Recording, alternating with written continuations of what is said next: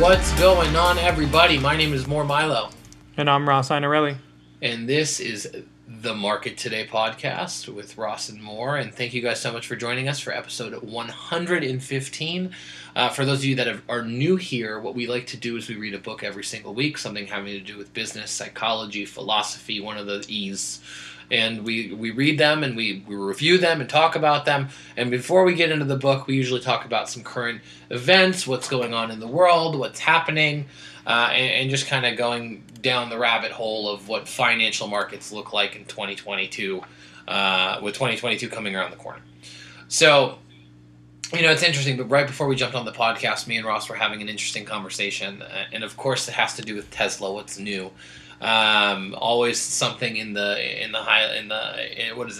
headlights or headlines or whatever with, I'm not a newscaster, but, in the headlines with Tesla always doing something, pretty outrageous. And, it was an interesting conversation because me and Ross were kind of getting into, how we look at trading and investing and purchasing, stocks and funds and all sorts of fun things like that.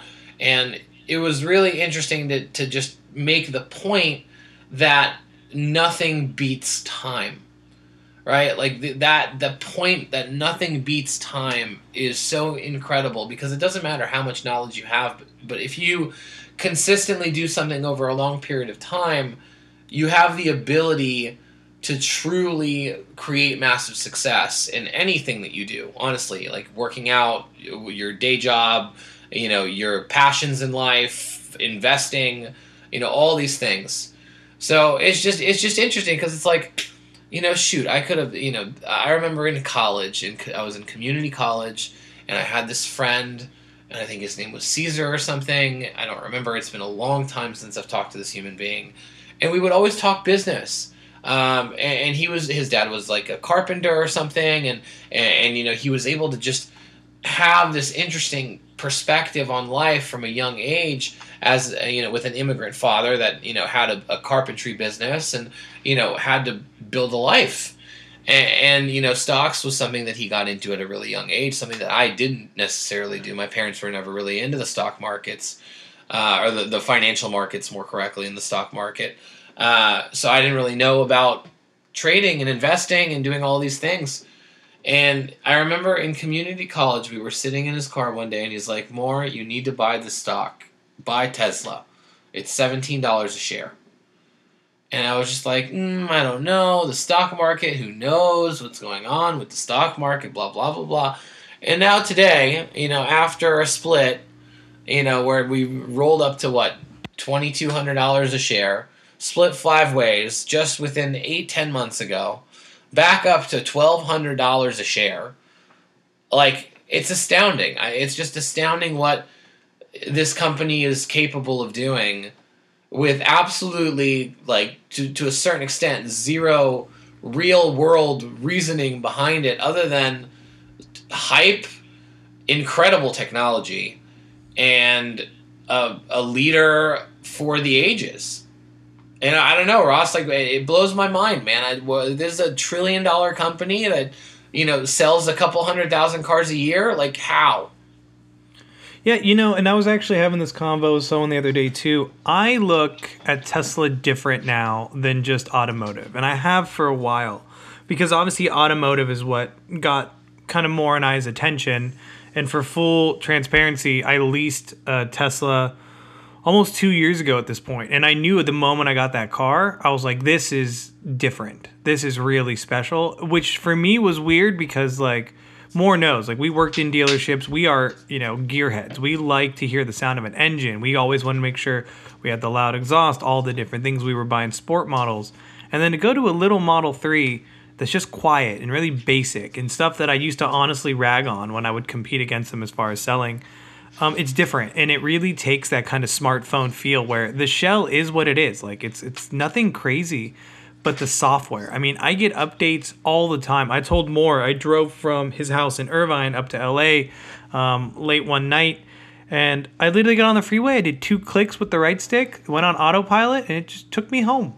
Granted I have to switch freeways, but the fact that I don't have to do gas or brake or even steer or do much, granted I'm paying attention, was really relaxing. Like when you have like sports radio on or something, like really interesting. But to kind of go back to your point, I look at where Tesla's at, right? And you say it could be hype and it could be a lot of different things. The main reason I think Tesla's at this price point, one, I think people believe in Elon. I think they're seeing what he's doing with his other companies, and there's a belief in that leadership. The other thing, too, is, and Tesla has no problem in saying it, they have a supply issue. They don't have a demand issue. They continuously cannot find a way to pump out cars fast enough. But what they do is they're building such a good infrastructure to be able to build faster and faster. Like, one example, like more, you know how there's so many miles worth of cable in an average car. Tesla was able to reduce that number by like 10x. And from a production standpoint, it speeds things up. They no longer do welding in the traditional sense that you see a lot of automakers do. Even for the new Model Y, I believe it's going to be almost like a giant shell that just comes together. It's almost like a giant mold. So they're doing things that are going to drastically reduce the production cost and time that it's almost too big for some of the other automakers to be able to mimic. Now, with that, again, we talk about autopilot. And granted, yes, whoever hits this first, it looks like they're in the lead because every one of their cars that uses autopilot is feeding this giant brain back at Tesla to be able to continuously evolve and get better. But you just think about that. They have this price, and we're saying, all right, they're not selling much, but why is it worth this much? And I look and I say, well, if they could sell more, they would, because the demand is there.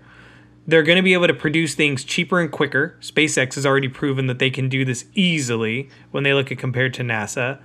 We haven't even talked about the full self-driving really growing into its own thing and how strong just the ability for a company to have an AI like that and be able to repurpose something that can learn is going to be powerful. But the other thing, too, more that I think everyone forgets, Tesla's really an electric company.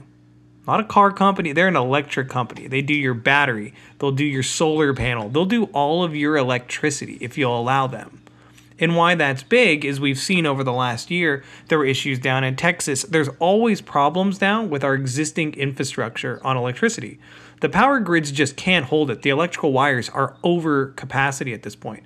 That's why you have these problems causing wildfires. And it's a point where you can't keep building more power lines. It costs too much as far as infrastructure, but it's a lot in land. That's one of the biggest things with these power lines is the land that it takes up. But what you can do is easily come out to someone's house, put a panel on there, and they become their own power plant, for lack of a better term. They can use it themselves. If the power goes down, they still have it, and they can also feed extra back to the grid. So we don't need traditional power plants if everyone in that community is generating their own power. So once we start cranking that up, and we know that, a lot of these administrations are really focusing on green energy and biodegradability and things like that, this is really where you're going to see probably a massive leap once that technology really hits that sweet spot. And Tesla's really not turned that on too high. You know what I mean? Sure. I think that once you really multiply what's happening in the world and really have that vertical integration, right? Like he really does have a certain level of vertical integration when it comes to his business and all of the different segments of it, right? Like being able to control that process from where the energy comes from to how it's being used, and being involved in something so essential as electricity, right? That really just buries the value proposition, right? Because if someone chooses to use him for anything, they're connected so deeply into their lives, right? Like electricity, everything is electricity is everything, right? At the end of the day, we couldn't function in modern society without electricity, right? We couldn't function without energy in one way or another. So I think it's just really interesting how he's been able to really take a almost a monopoly. Well, really, it's vertical integration, right? It's having control over the whole process. When it comes to one of the resources that we need most in life. So it's really interesting to watch, and it's kind of mind-blowing, and it kind of doesn't make sense, and I'm sure that it'll level out a little bit and then continue to grow as we move on with the world, and things. But it's incredible to watch what one person, one incredible leader, can create with hard work and a good idea. It's pretty cool. It really is.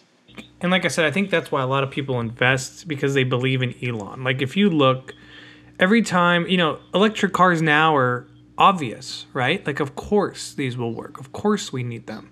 Like when he started, electric cars were boring. They were slow. There was no infrastructure. Where were you going to charge? How can you get anywhere?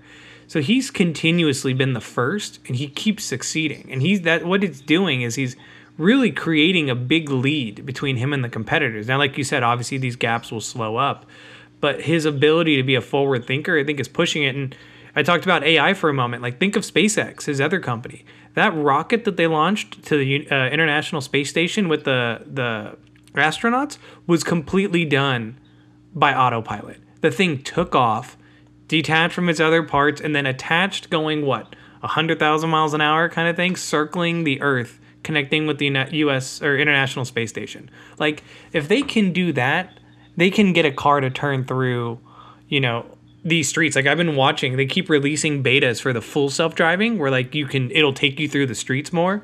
Like, red lights, stop signs, all of that, bikers, all of it. They keep releasing betas, and people are still testing them, and they record them and put them on YouTube. And it's getting creepily good. Like, the reason it's obviously not out is because, it has to be safer than 99.99. Because if there's one accident, what that's going to do to the fucking news cycle, So it's going to be really interesting to see. But I think it's just, you're investing in tech in another sense. It's whether it be cars or anything, I think you're just looking at electrifying. I think that as they get better with their batteries, and there'll probably be a point where Tesla's the number one source for batteries for other car makers. Like they still have a 300 mile battery, and a lot of other electric cars don't have that. They did that like 8 years ago with the Model S. Like they have so many ways, and they're getting such good talent. Their hiring pool is insane right now. So it is exciting. It's fun to watch. And it's exciting to see where the entire stock market is going, and just keeping an eye on different things. So definitely an interesting time to be alive. No doubt. And with that being said, let's go ahead and move into the book for the week. So this week we read a book called Influence by Dan Lok. I don't know if you guys have heard of him, but he's a big influencer or whatever, and a business person. And actually I really enjoyed the book this week. It was short and sweet. It was a 4-hour audiobook, give or take. It was all about the 47 forbidden psychological tactics you can use to motivate, influence, and persuade your prospects. And it delivered. I mean, I think that he really did bring 47 specific opportunities to create influence with people that you can potentially do business with. And I thought it was valuable. Ross, what are your thoughts? I would agree as well. I thought, it's a very, as far as structure of a book goes, probably the easiest you could think of. Like, let me just go through a giant list. But that list did bring value. Like I said, good amount of different things here. Everything from, being super honest and giving back. And I know one of them was, don't really get too bogged down in the details and the specifics. But it was good. I would say the one thing that threw me off a little bit, I'm a fan of Dan Lok. I follow Dan Lok on social. But he chose to read this book and narrate this book himself, which I appreciate. But his accent sometimes gets a little difficult, especially over the course of like a 4-hour period. But as far as content, I thought it was great.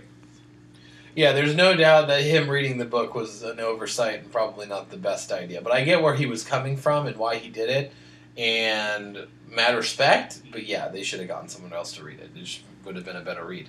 But what I will say is, he really did deliver on many, many subjects, and I think the most unique of which was, in my opinion, guilt. I loved that he brought that up because it's such a powerful emotion. It's such a huge motivator and influencer for anybody to do anything. And, I've never heard anyone bold enough to just be like, yeah, straight up, guilt is a wonderful way to motivate and influence people to do business with you. And obviously, he was very clear about not wanting to make it, a sleazy, gross, guilty kind of situation. But kind of positioning yourself in a place where you can create that feeling of guilt without being the party that points it out, and providing the solution up front preemptively to the guilt problem, which I thought was clever. I thought it was really a wonderful way to look at things, and probably something that I might consider looking at when I do do messaging for certain things. And how can you build that guilt into a process, but only in like in a productive way, right? And it was very interesting. I found that rather interesting. Was there one in particular, Ross, that stood out for you as like a tip that you think you'll take moving forward and utilize? There were two, and I think the first one for me is something we've heard before, but the way that you give something. You don't always have to give something and expect something in return. If you can give something kind of like free and clear, no strings attached, it's way more likely for someone to want to reciprocate that. So even something, I think they said as simple as saying, this gift is yours to keep. Something very small, and we hear this from Gary Vee and some other people as well. But just the power of giving without wanting or looking for something in return, I think can really bring a lot of value. The other thing that they talked about was, I don't remember the exact thing, but it talked about positioning like your sale or your offer with like the maximum, there was like maximum guarantees or things like that. Like you're overly protecting the consumer's risk by having like extended guarantees, better than 100%, free trial periods, introductory periods, like no obligation stuff, like just anything to make the client feel, or the customer, I guess in this sense, feel more secure in their purchase. And I think for me, this makes me think of GoToGym more, where, if it's a new product, if they don't like the quality of the shirts or things like that, like they can send it back completely free. We understand, like taking that initial fear of, we don't know your brand, so that trust factor isn't really there. Build up the trust in another way that you can control. You know what I mean? Because let's be real, if someone's returning your product all the time and everyone's saying that it's a bad quality product, well, you have a bad quality product, like simple as that. The guarantee's not screwing you, the product is. But I think that was an interesting thought, and especially in a time of online sales where we've slowly gotten more used to buying things online, we don't really get scared. But I think for smaller brands looking to start out, that kind of having a guarantee or an ability to try or test or something is a really kind of powerful thought that I'm kind of interested to test out. Yeah, I think so. I think I would agree. He is very forward about making outrageous claims, which is very interesting to me. I've never been too much of a fan of the outrageous claim. However, it does make sense where he's coming from and why he does it. The reasoning behind that gimmicky kind of like outlandish talk is to break through the noise. And I get that. I do.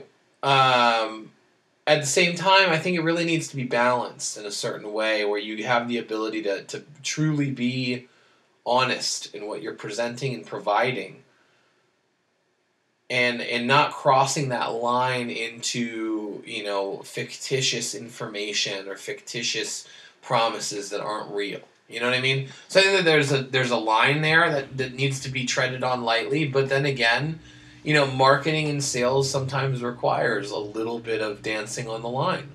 As both of us know, as anybody who's ever sold anything knows, sometimes you have to dance on the line. And it's not something that anyone necessarily enjoys doing, I don't think. I guess there's some people that might enjoy doing it. I don't. But, I think that you just have to really be conscious of the things that you say to make sure that you're dancing on the line and not blatantly stepping over it. You know what I mean? Yeah, absolutely. It definitely is a fine line, because the last thing you want to do is continue to mislead, whether it be accidental or not. I think there is, a point to be, like you said, to a certain level of honesty, and I think you definitely need that, or else you won't be successful. And I think that kind of comes. I think he talked also about, stop selling, I think, so aggressively. Like, you don't have to sell something. Like, you can kind of tell them. Think of yourself like an insider, and you're kind of providing knowledge. So you're like educating someone on a product or the benefits, which is why whenever you talk about selling, people say talk about the benefits, not the features. I think it kind of goes into that a little bit of, you know, be honest in what you're talking about. Trust your product. Like I said earlier, having the guarantee can definitely help, but definitely don't try to mislead someone for the sake of a sale. So no doubt, no doubt. So final thoughts for the week on influence. Really solid book. I think it was very valuable, easy to understand, easy to comprehend truly, like take in and utilize. And I think that it's a worthwhile read at a very short 4 hours, and I think only a couple hundred pages. So I'd give it a pair of thumbs up, and anyone that wants to learn a little bit about marketing or get a couple trade secrets or just look at selling and marketing things for sale in a different way, totally worthwhile. Ross, any closing thoughts?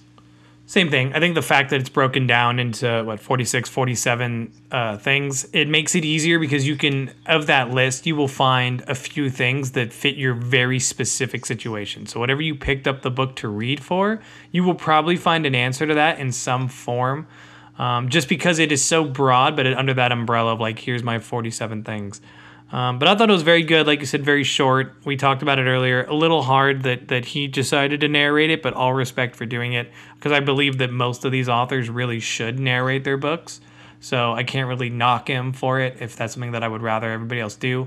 He does have an accent, makes it a little harder, but hey, he wrote the book. If he wants to read it to you, let him read it to you. So all in all, I agree. 2 thumbs up. Definitely recommend. Guys, thank you so much for joining us today on Market Today. My name is More Milo. And I'm Ross Inarelli. And we will see you guys next week. Take care.